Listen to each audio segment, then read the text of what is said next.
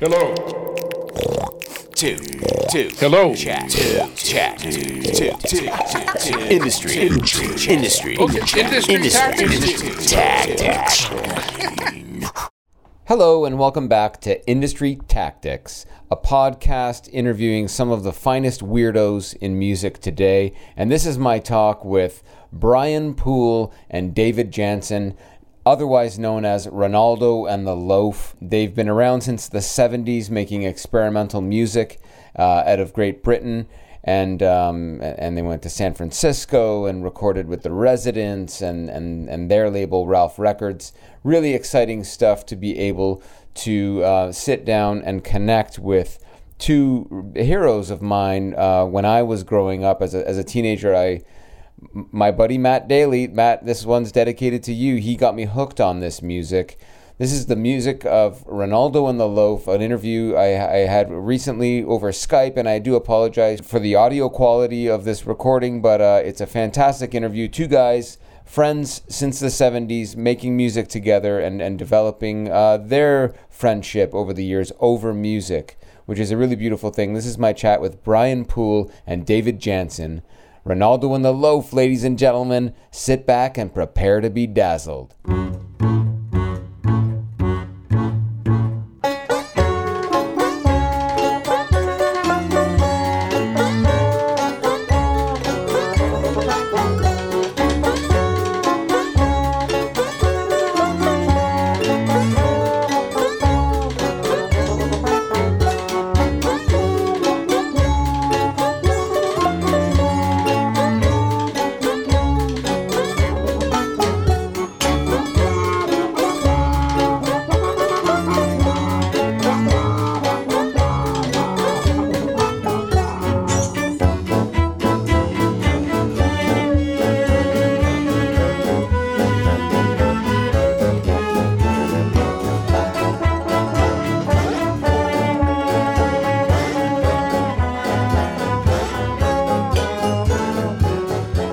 Yes.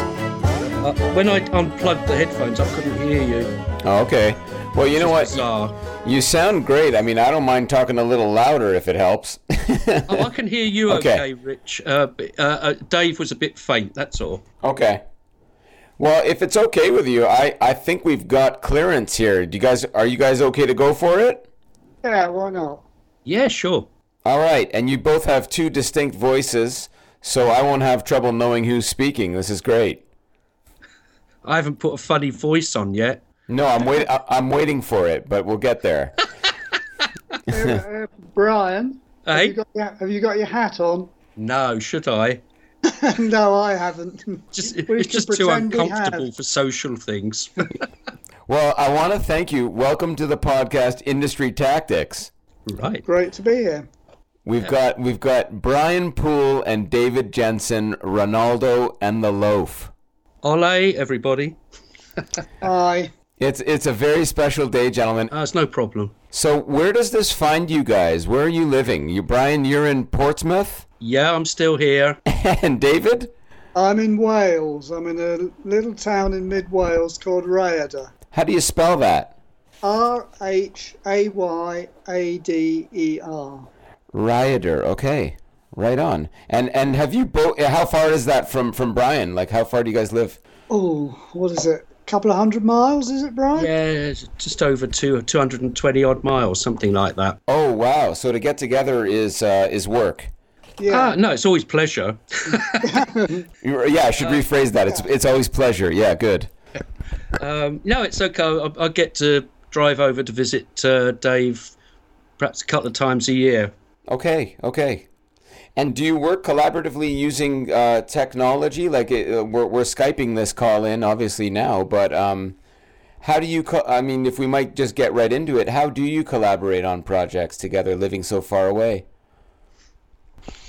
Mainly file sharing, really. Oh wow.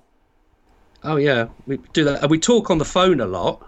Okay. Yeah. Just bounce ideas backwards and forwards, and it's that kind of thing is so much easier with digital technology than when we were using tape. Okay. What I don't know about Brian, but what I always found was that once you'd cut the tape and committed to a course of action, there was no undo. Right. Whereas now we've got almost infinite undo. We can go back, we can change things, we can add things. It's there's just a lot more versatility. And it makes the decision-making process a lot more difficult too. Yeah, I imagine. Having so much flexibility. Whereas Dave's right. I mean, in the old days, we'd possibly turn a song round in an afternoon, and that's it. We just say, I'll move on to the next thing. And I suppose now with the digital technology, we have various stages the song goes through, and refinements and comments we make and things like that. I mean, like anybody that's collaborating, except we have to do it at distance. Right. Well, thanks. We're into it here.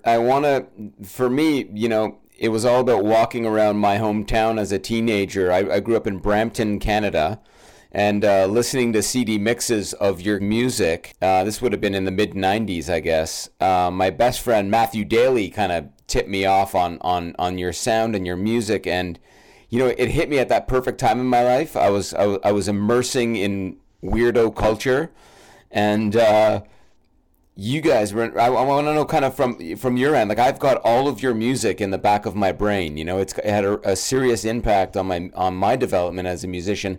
I want to know, like, who the Ronaldo and the Loaf was in your lives when you were growing up and got you hooked on music making. Well, the reason we actually came together in the first place probably is... Tyrannosaurus Rex was the earliest big influence for both of us, I'd say. That's what started us off on making music together, our mutual love of Tyrannosaurus Rex. We both had acoustic guitars, and I suppose our earliest... The earliest things we did were kind of in the vein of Tyrannosaurus Rex, kind of imitating them, but not exactly, because we never ever set out to learn to play other people's songs. It was in the vein of, but in our own style. Yeah, it's like that's why we sort of stayed a duo, because the original Tyrannosaurus Rex being a duo. I suppose subconsciously that's how we felt we would always be.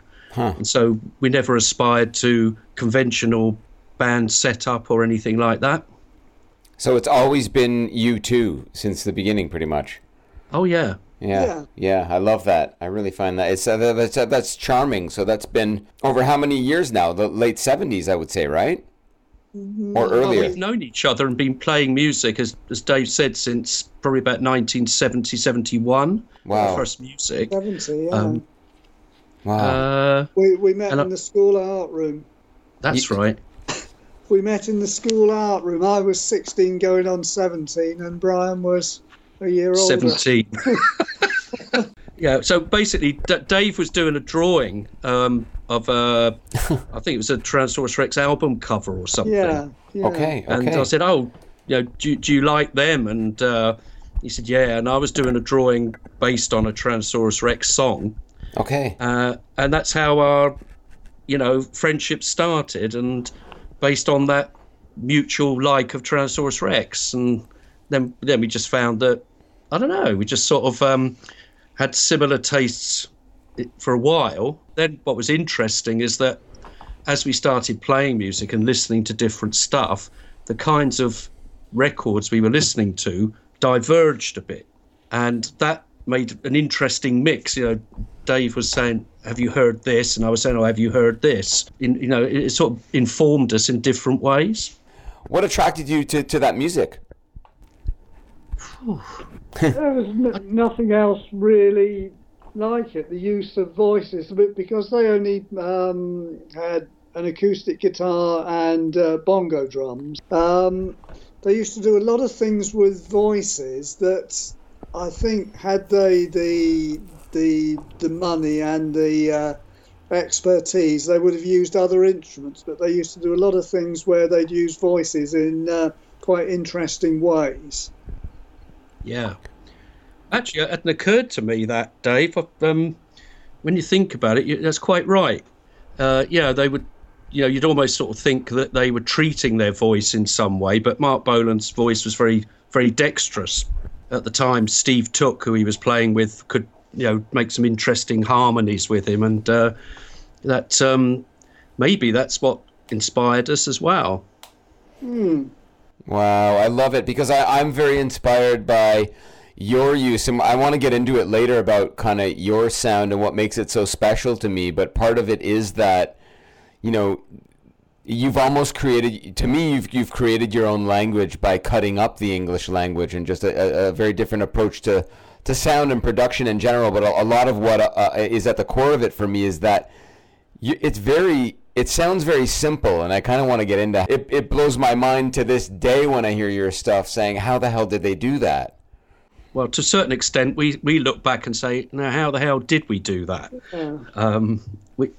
We have certain memories of how things were done. If you had a specific track in mind, we might be able to remember. At this point, why don't we? I wanted to start by playing something from Struve and Snef, and maybe we can start by playing. I don't know. Do you have a track off of that record that we can kind of talk about? Anything that you remember? Okay, sounds interesting. What what would you recommend we play? I could play anything from it. What would you recommend, and we can kind of talk about it. Oh boy. Okay. Dave, you choose. Oh, blimey. I was hoping you were going to have something in mind, Rich, and play it. I'm happy to play. I mean, that tune that I covered is Scottish Shuffle. That's a favorite. Okay, yeah. All right, so we're going to cut to that. I'll insert it afterwards, but let's pretend that we've cut to it, gentlemen. Take a breath here. We'll cut this out.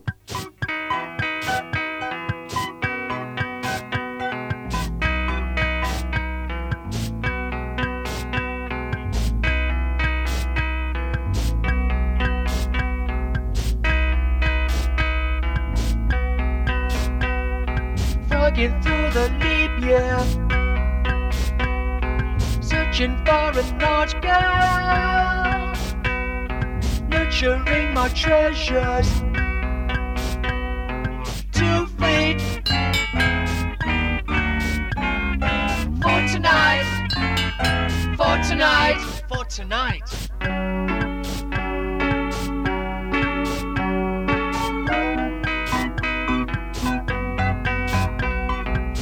Time for a shovel, observing all the fine rules, chatting up the scared crows. Hello, girls. Failed all night, failed all night, failed all night.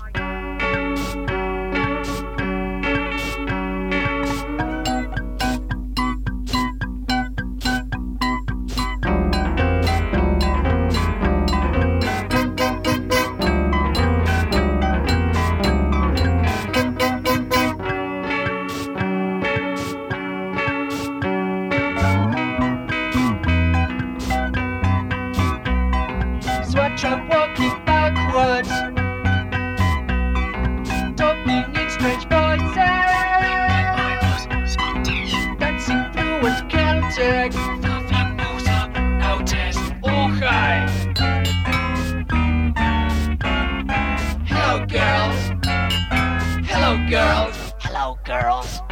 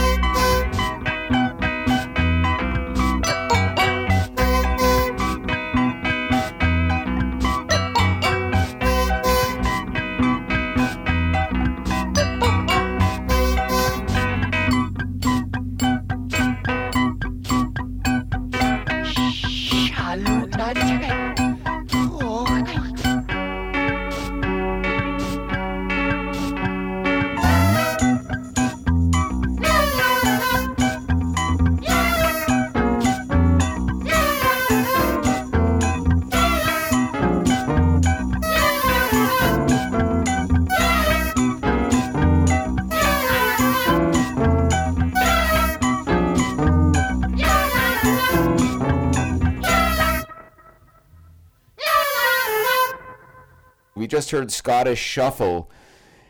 What are your memories from when that tune was made? Like, where were you? What kind of gear were you using? I don't know, whatever comes to mind. Well, basically, two electric guitars. The backing loop, right at the back, is the hissy sound is actually an aerosol spray can. Amazing. And the other sound is kind of just pressing the strings against the pickup. And then the guitar over the top is played. We were both playing hammered guitar, weren't we, Brian? Yeah, we did. We played hammered, yeah. And then you had your famous backward lead guitar bit. Yeah, of course, that's part of the sound. And where were you? Where was it recorded? Dave's my place. Randy's house. So in Rioter? No, this is in Portsmouth. We were both living in Portsmouth. Okay, you made those records both living in Portsmouth. Yeah, okay. Yeah, but Dave lived round the corner from me. Obviously, we went to the same school, and he lived round the corner, and so I can't remember if Scottish Shuffle was actually done on the 4-track, Dave? Yeah. It was. It was 1980. And how old are you around that time? Like, just ballpark? 1980. I would be 27. Wow, guys, this is amazing. It's such a bloody honor. I'm going to stop geeking out and move on, okay? Okay. Unless any other memories on Scottish Shuffle are there for you. Well, there's the backward vocal bit, of course. Which, yes. Yeah. The rock cod vocals. Yeah. The Shall We Dance Okay. Shall we dance? This was something we discovered completely by accident. Yeah.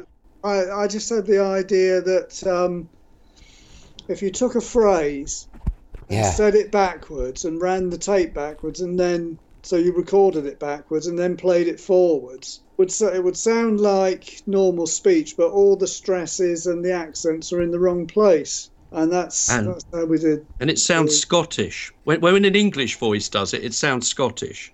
Unbelievable formula. So. Anyway, a little backstory quickly on that is that we call it the rock cod voice, and you may wonder why rock cod features in our stuff, and our production company's called Rock Cod Productions. Okay. It used to be on the telly in the 60s. A sort of I don't know what you call it, just a show, like a drama called Dr. Finley's Casebook.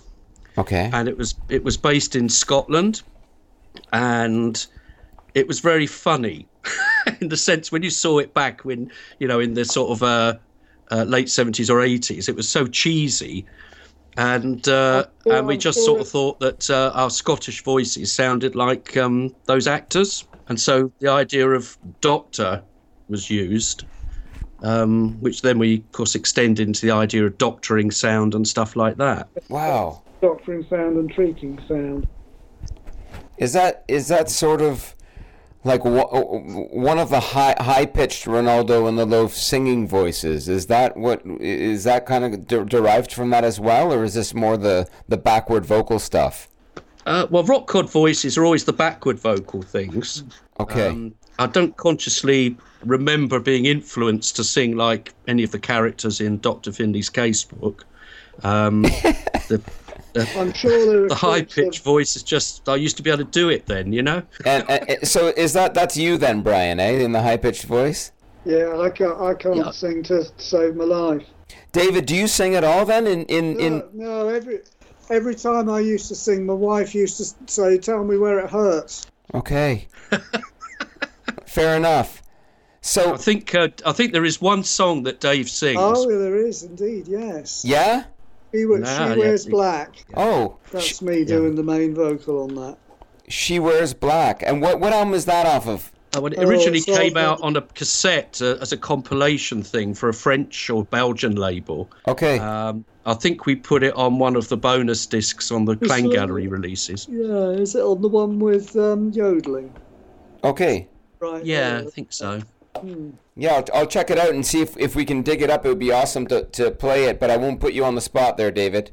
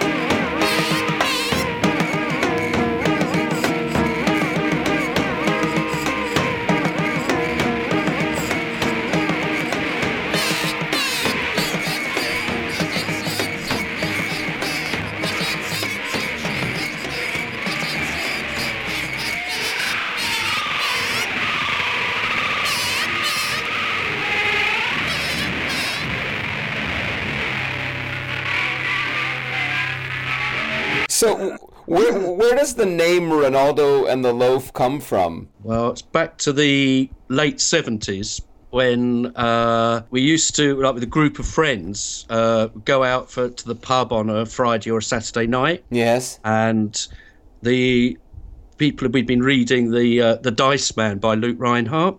Okay.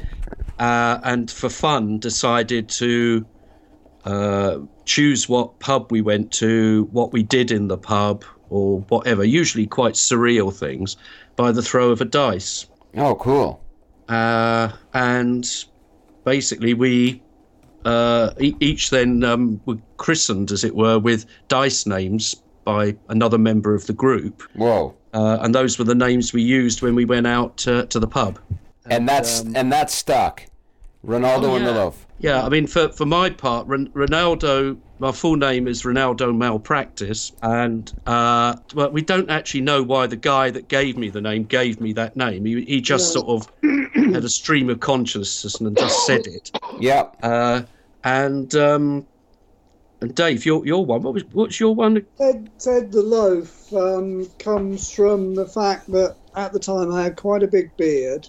And the person who gave me the name thought it made me look like a teddy bear. And at the time, I just graduated with a degree in zoology. So that the other part, there's I don't know if you're familiar with Cockney rhyming slang.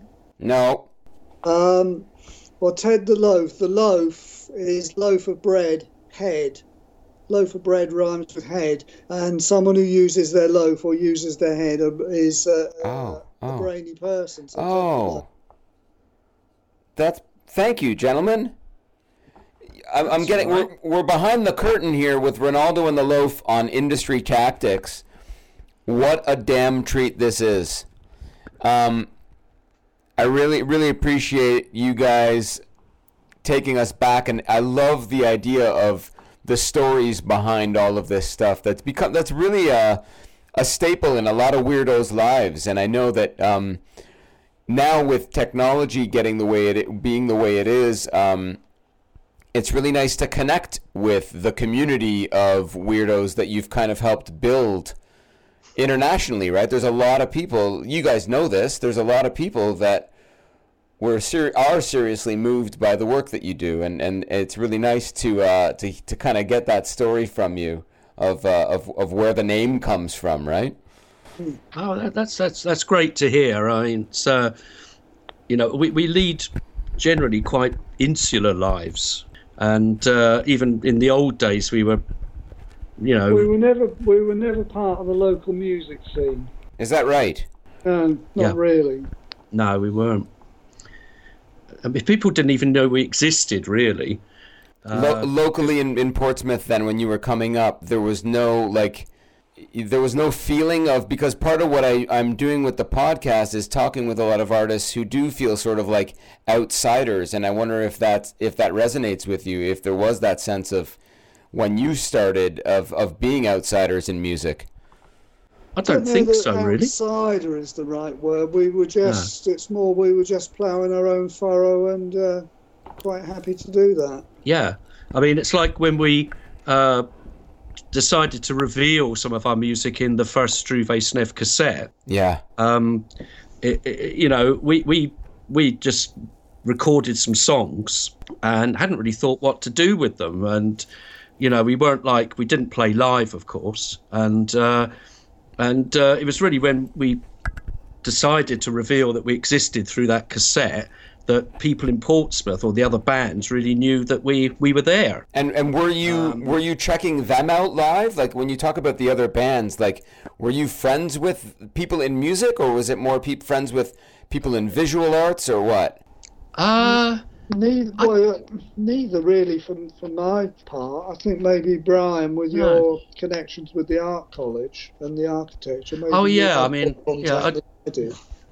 Yeah, I wouldn't say, because no, we weren't hanging out at that time when we did Struve Snev with like other people in the music scene here. Yeah, okay. It was only after that came out that we were invited to participate in a compilation LP of Portsmouth bands, and which we did, and we had like 3 tracks on it, including Scottish Shuffle, and then people knew, and then we used to hang out at a particular like musicy pub, and we got to know a number of bands that way. Brian, earlier you had mentioned, you sort of said, of course we weren't playing live, and that's interesting to me, because so many musicians, their path has that live music component to it.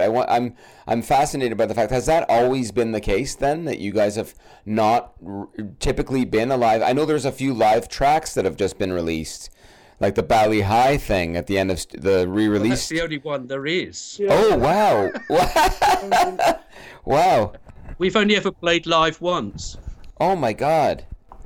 No, I mean, from the early days, right from when we first started playing guitars together, we recorded things. Initially on, you had that cassette recorder, didn't you, Brian, that we used to begin with? Yeah. And then we got a couple of reel-to-reel machines, and gradually over the years got more sophisticated equipment. So this is, in a way, it's really like I'm fascinated by your relationship, because it's been, is it more than 40 years? How's my math? More than 40 years. Yeah. It's been over 40 years of you guys really, I mean, collaborating together, but not in that sense of playing the music live. It's really been a matter of seeing the relationship kind of grow over this collaborative recording. I didn't realize that. I thought you at some point were playing live together. That's fascinating. No. Quite beautiful. I mean, basically, doing our music was very much a hobby. It's the kind of thing we did to relax. And I mean, we had like certainly from like I'd say actually, come to think of it, right from the beginning, we'd have like a regular thing. I think it was it Tuesdays and Saturdays, Dave? Certainly every Saturday, and then I think evening in the week was depending on That's when right. we were both free.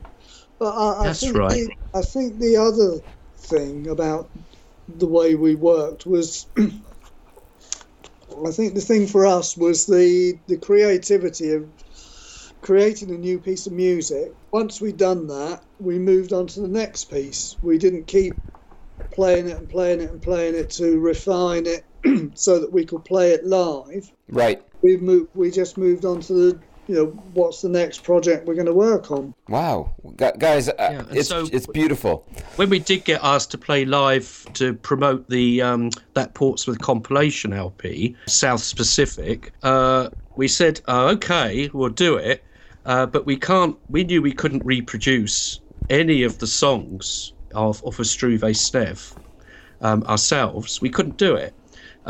Maybe partially because we'd probably forgotten how to play them anyway. Sure. And so we did an improvisation, which we often use to sort of limber up or to actually get ideas and sometimes use parts of live on stage. So we did an improvisation with a tape delay system, which we pinched from Brian Eno. And this is back in the 70s? No, this would have been This is 1980. Amazing. And how did it go over? Was it well received? Well, I think so. There's clapping. That's a good measurement. Yeah.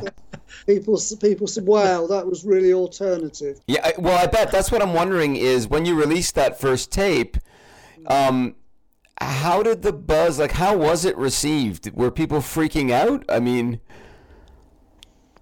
Well, if they were doing it privately. Yeah, a good private freak out. Yeah, you don't know. So that's one of the only gauges, if you talk about the title of this podcast, Industry Tactics. Playing live is really one of the few gauges of how are people reacting to this. But so I'm interested to see how your music caught with others, like other weirdos even. Sorry, I mean, Sam, we only ever collaborated with a couple of other local musicians, maybe, like the flautist that we played with for a while, and then we had a cello player come in for one afternoon, and we did a jam with him. But Dave I think the violinist who played on Bearded Cats. Oh yeah. That's Dave right. Baker? Yeah, Dave that was a guy Baker? from the art college. Okay. So who went to the art college? Oh well, I did some teaching there, and I left the School of Architecture, finished architecture degree and master's degree and stuff like that, and then went to was asked to go and do some visiting lecturer stuff at the local art college, and that way got to meet various people like photographers and all that. And there was this guy, one of the lecturers. Played violin, and Dave, you never met him, did you? I never met him, no. No, wow. Just came up to my place one evening, and I said, "Oh, well, this is something we're working on," which was Bearded Cats, and played him the backing. And he just, I think it was second take, he just played along to it, and then we went to the pub, and that was it. Why don't we play that track? Do you want to play that track? Okay. Here it comes now, Bearded Cats.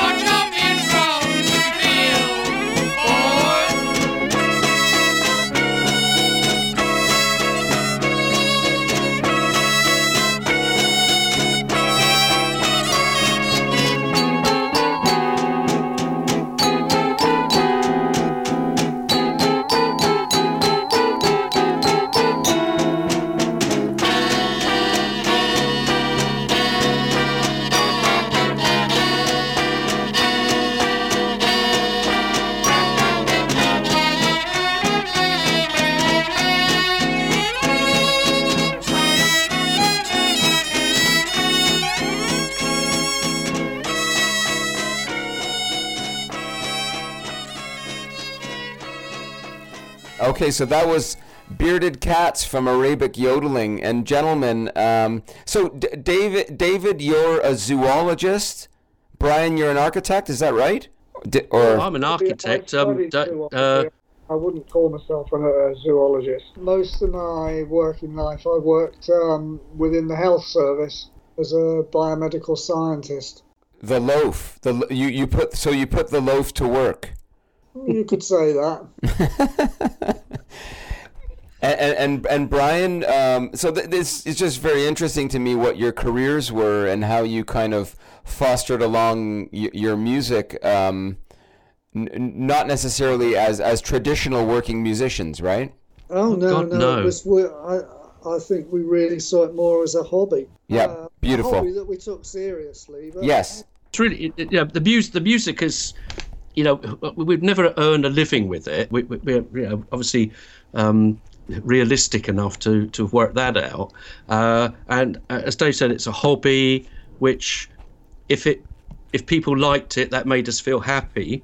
And then obviously we went on to sort of release various things, and I suppose it then built up into something a bit more serious. Only when we signed up to Ralph Records. Yes. So it's like fun, which then all of a sudden, eventually, sort of became fun extra, if you like. That more and more people were hearing it. There was product and reviews and all that stuff. But it wasn't really. We weren't like sort of like starry-eyed kids saying, "Hey, we want to be famous" or anything like that. It all just happened organically, really. Well, you're reminding me of there's a renowned noise band here in Canada. You may have heard of them, called the Nihilist Spasm Band. Oh yeah. And you've heard of them. They build their own musical instruments, and they still continue to this day. And what really fascinates me about how they kind of have existed is it's more about hanging out and making music and sharing this relationship. But for them, it's been, I think, over 50 years that they continue to record and tour and do their thing, and a lot of what you guys are saying is reminding me about that, even from the fact that you kind of come to music from different backgrounds. And I think there's something there, guys. Like, it's one time too many that I notice a biomedical scientist and an architect making music together. This is kind of the sound that comes out of that very rich friendship that you guys have. It's very beautiful to me. Oh, well, it's cool. I mean, it's like I think you're right when you said it's like a way to hang out. Yeah, I think it's friendships. You need friendships work and stay together because of mutual interests. Yeah. And so, friends hang out. So if we got this mutual interest, and then we just did that. We just played music, recorded music. Yeah. I think the difference is with conventional bands, you place an advert in the local press or in a music paper. A guitarist wanted for a band. Yeah. So you come together as musicians.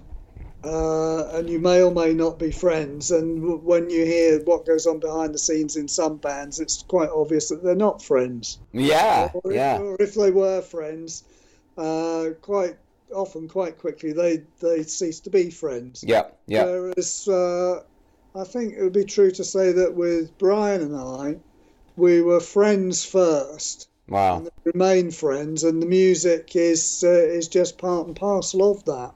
Well put. And what are your music educations like? I mean, are you formally trained, or it's not that I care? Yes, thank you for your laughter. I appreciate that. I appreciate that and embrace you both. Basically, when we both sort of started grooving off on Tyrannosaurus Rex, we both went and bought acoustic guitars. Okay. And figured, well, we need to learn to play these things somehow. And I mean, the first things we actually recorded were just like very simple 2-string plucking and, extremely primitive and sort of wonky singing as well. And but then we went to the music teacher at school and asked him to teach us some chords and stuff like that. And we took the nearest we could get to anything we were interested in was a book of folk blues songs. Okay. at which he proceeded to play to us, but he had no idea what folk blues sounded like. Yeah. And so he sang it in a classical way. Oh. He played it in a classical way, which we thought was really funny, but it taught us nothing. So we decided to ditch that, and we just said, well, okay, we can buy a book and we can learn how to play, C, G, and F and stuff. Yeah. If we want, Yeah. and then just taught ourselves. Who plays clarinet? Well, I used to play clarinet. Dave. I've not actually touched the musical instrument in anger for about 25 years. No, probably more than that, actually. Okay, wow. But the sounds you've made with it. I mean, I'm just also thinking of, your sound is so special, and your laughter enough when I said what was your music education, like that was the answer I was looking for. I'm fascinated by how you get these beats. Like some of your music is scary, some of your music is so happy and joyous, and then you get these beats that it's very danceable. Like I'm thinking of that song, I don't know the name of it, but it goes yes sir. What's that song? Critical Dance. Oh, that's Critical Dance, isn't it? Critical Dance, like that is a dance song. Like what Sort of. what did you use to make that beat, that drum beat? Like if I may. It's a loop again, isn't it? It's a loop again. I can't remember what we used for that. Can't remember. Let's play a quick clip. Actually, you know what? Out of respect, we're going to play that entire song right now. Just freak out alone, as we all do, to Ronaldo and the Loaf. Here it comes now. What is it called? It's called The Critical Dance.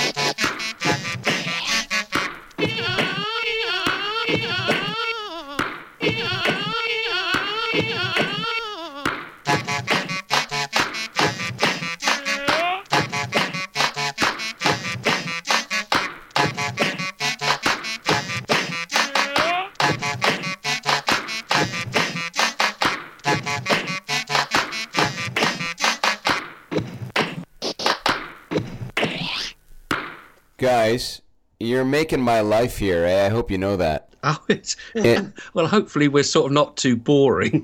Are you kidding me, man? No, come on. No, this is a really great moment. I think one of the things you were talking about the sound with the clarinet. I mean, part of the reason for that with the clarinet was the clarinet was the cheapest wind instrument that I could afford at the time. Cool. I would like to have bought a saxophone, so the clarinet sounds the way it does because it's me trying to make it sound like a saxophone, basically.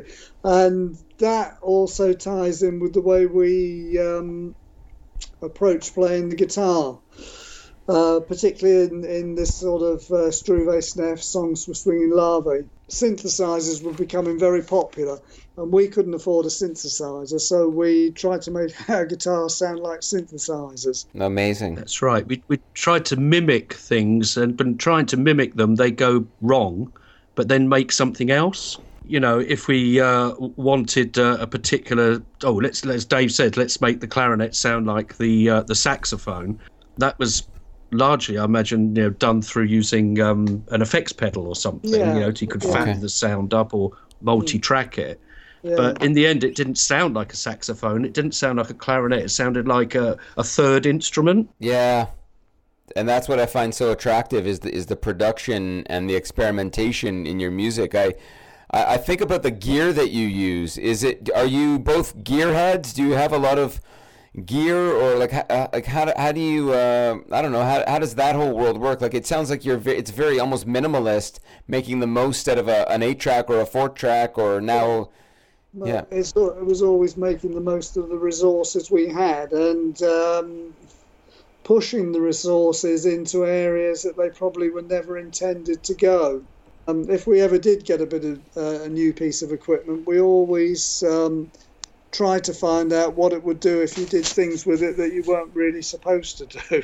Well, an aerosol can, right. an aerosol can tells me that you'll squeeze music just out of just about anything, right? Yeah, well, what that came about is like, in the 80s, the early 80s, there was always the syn drum sounds, Yeah. electronic drums, Yeah. and you would get the that sort of thing. Yeah. And we didn't have anything that would go. Psst. And so we found, actually, this deodorant spray makes a sort of a sound like it. And actually, was that looped, or did I actually play it all the way through? I don't think we could have had 3.5 minutes of the Lynx effect. Wow. Wow. But the room would have been pretty fuggy. Yeah. So that's another reason. That's another way how you get that sound, eh? Yeah. If you're listening at home, all you young tacticians, you squeeze music out of just about anything, and be careful for your health. Like on Struve, Snef and Larvae, we using things that just came to hand as hacksaw blades we used. Old bits of metal hanging up. I mean, things that nowadays people think, yes, if I can sample that or I can get a sample. Then we just had to, grab what there was. And like we wanted a bass drum sound on one track. I think on Is Guava a Donut, we wanted a bass drum sound. It was a 25-litre plastic container. Is that right? Yeah. It was a flocking agent or something, wasn't it? Yeah, that's what it held originally. Yeah, it's called Flock Drum on the record, but it was a particular flocculating agent or something. Yeah. It was some sort of liquid. Wow. And so that was used. But it's like on with improvising things like on Street Called Straight. Mm-hmm. I was just a percussion sound there. Dave made some drums out of cling film and pots and pans, didn't you? It was just one. It was looped again, and it was just it was a piece of cling film stretched over a plastic cake mixing bowl, and then stretched the different tensions to make the different pitches of the different drum sounds, and then all looped together. Oh, you're blowing my mind here, guys. This is like I don't know if you have this show in Great Britain, but there's a show called How It's Made here in Canada. It'll show you like how a school bus is made, or how licorice gets made, and this is for. I think it's on over here somewhere. Yeah, that's kind of like it for me right now. So why don't we? I'm just gonna play a little bit of a sample of that 25-liter drum sound from Is Guava a Donut. Give you guys a little. If you haven't heard this tune before, it's a classic Ronaldo song. Excuse me. Excuse me, could you tell me, please? Excuse me, sir, please. Is Dover a seaport? Sure, it's a seaport. Pardon me, please, sir. Pardon me, but has Grover a passport? Hope so. Sir, I say, just 1 second, please. I say,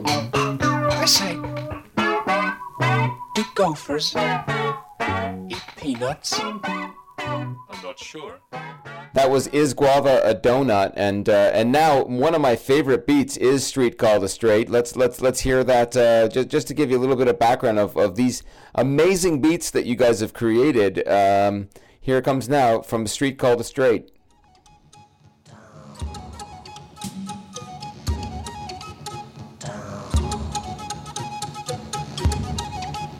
On a street called Straight, I'm wading through a flood, and it drips red, but I guess it's only blood. There's a roll for me dog, and a roll for the cat, and a roll with me gun with this rat. So my street gets straighter.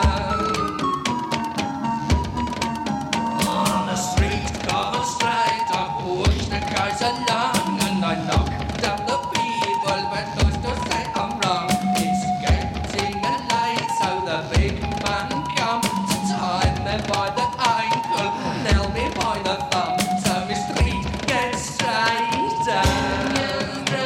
The street gets straighter.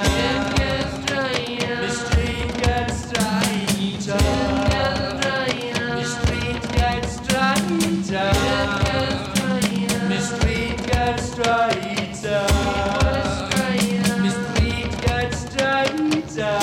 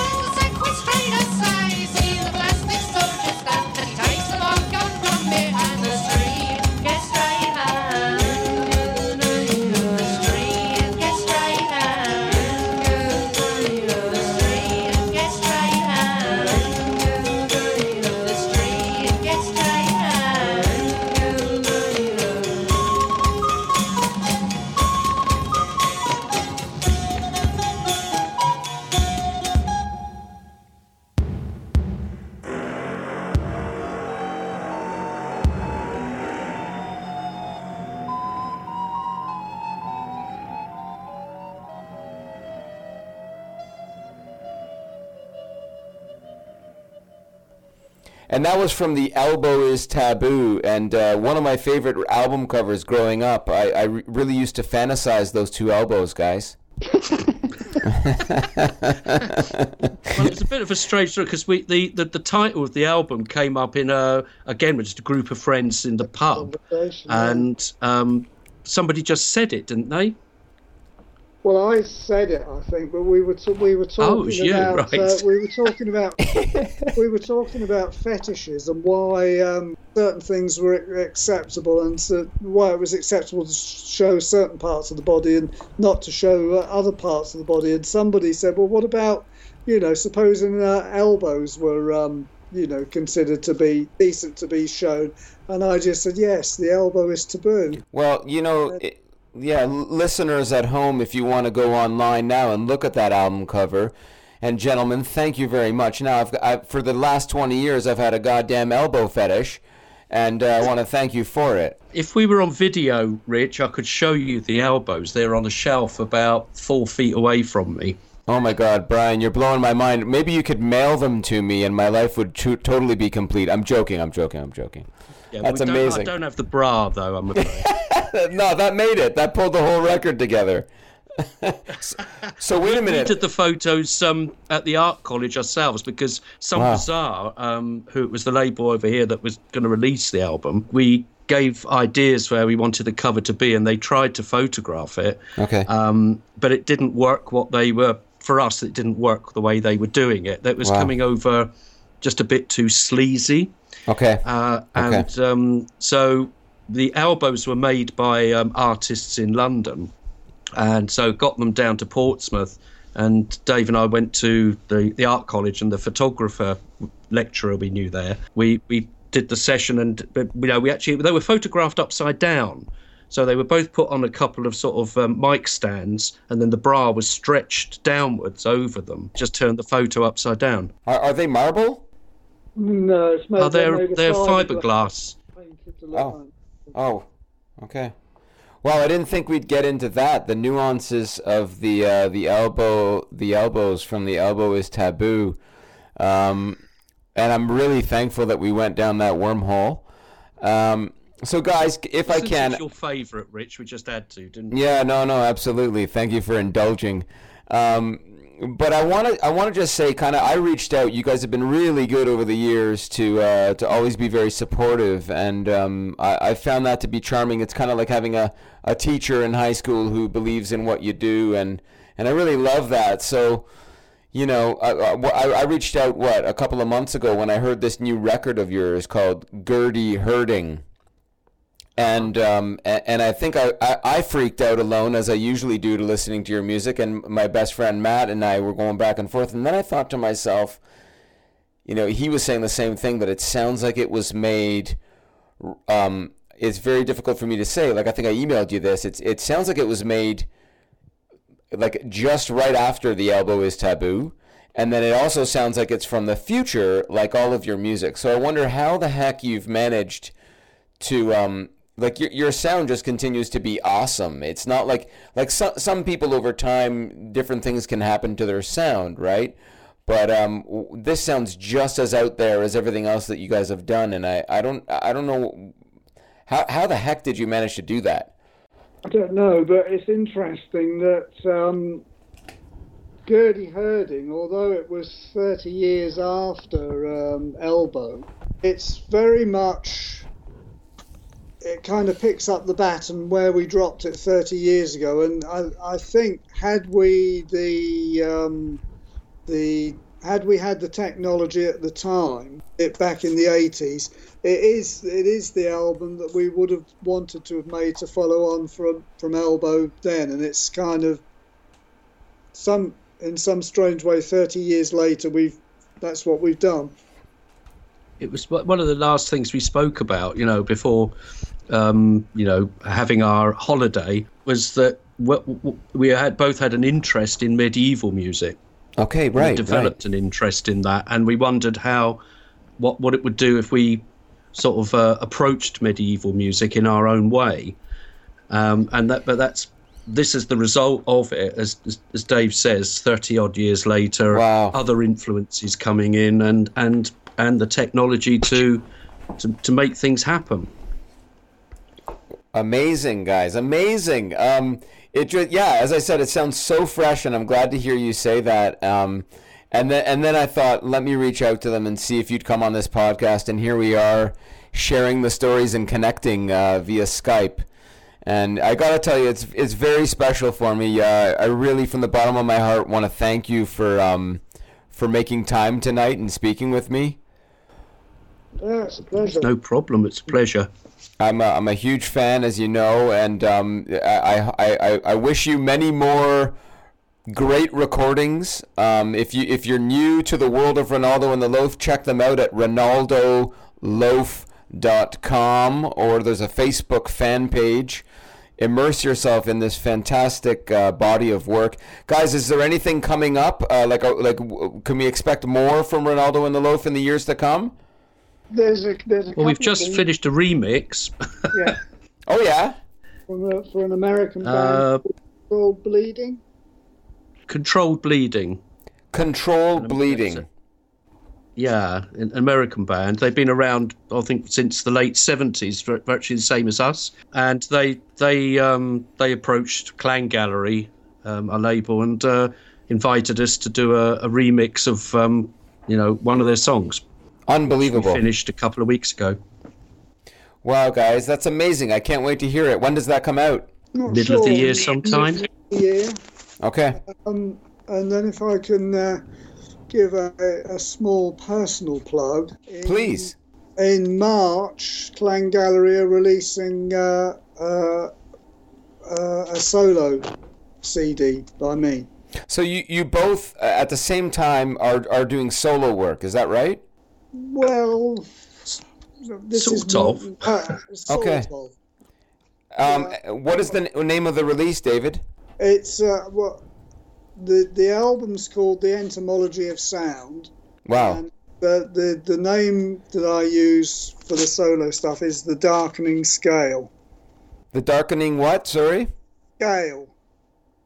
Ale, like A-L-E? No, Scale, S-C-A-L-E. Oh, The Darkening Scale. Okay. Well, I can't wait to check all of this out. And what is Clan Gallery? Is that a label? That's the label. They're based in Vienna. Oh, fantastic! I can't wait to dig into that. Well, they're the guys that we did all our re-released albums on, right, and expanded versions with them. And Walter, who runs the label, great guy, and we get on like a house on fire. So it's just like a new Ralph Records, really. Is that wow? Great! It's just what we need, and I'm thankful to hear it, guys. One last question. What else do you guys do when you're not leading this international league of weirdos?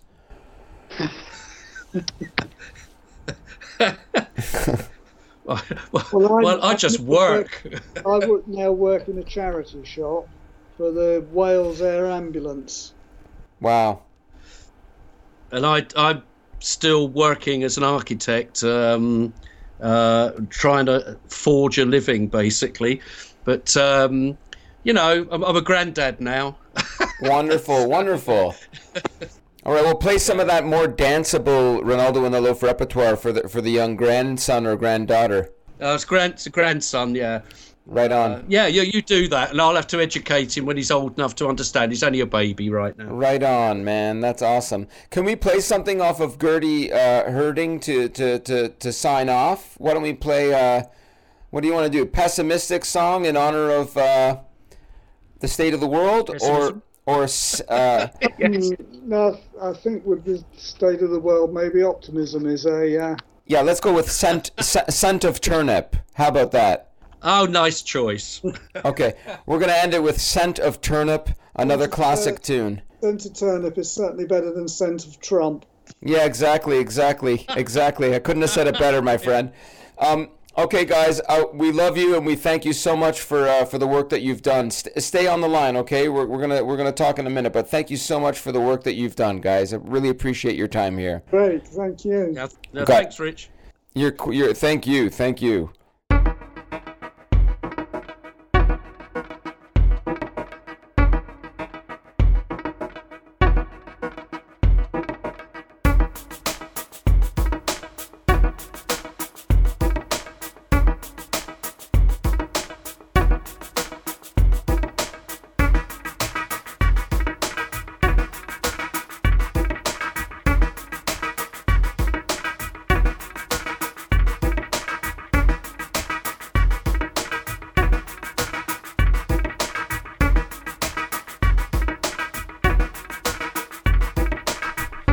it from the dirt and wash it smooth.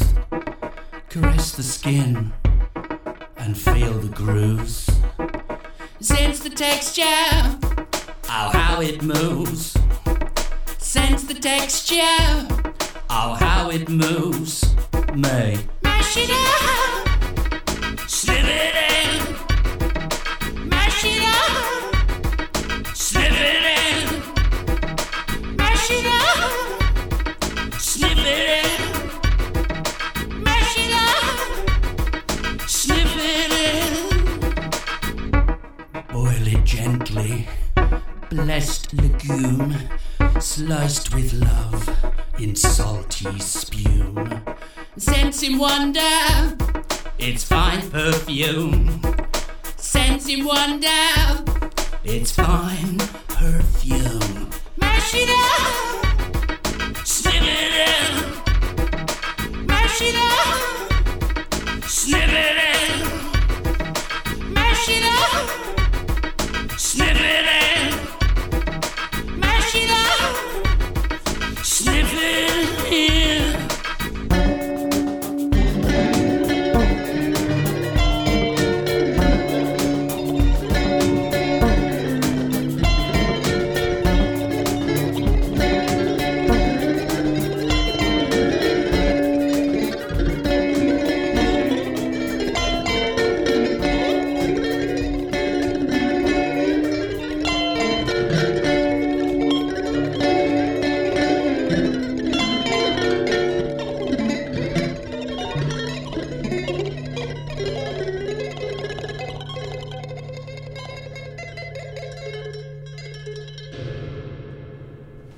Brian Poole, aka Ronaldo Malpractice, and David Jansen, Ted the Loaf. Ronaldo and the Loaf, thank you so much, guys. What an honor it was to talk about your music.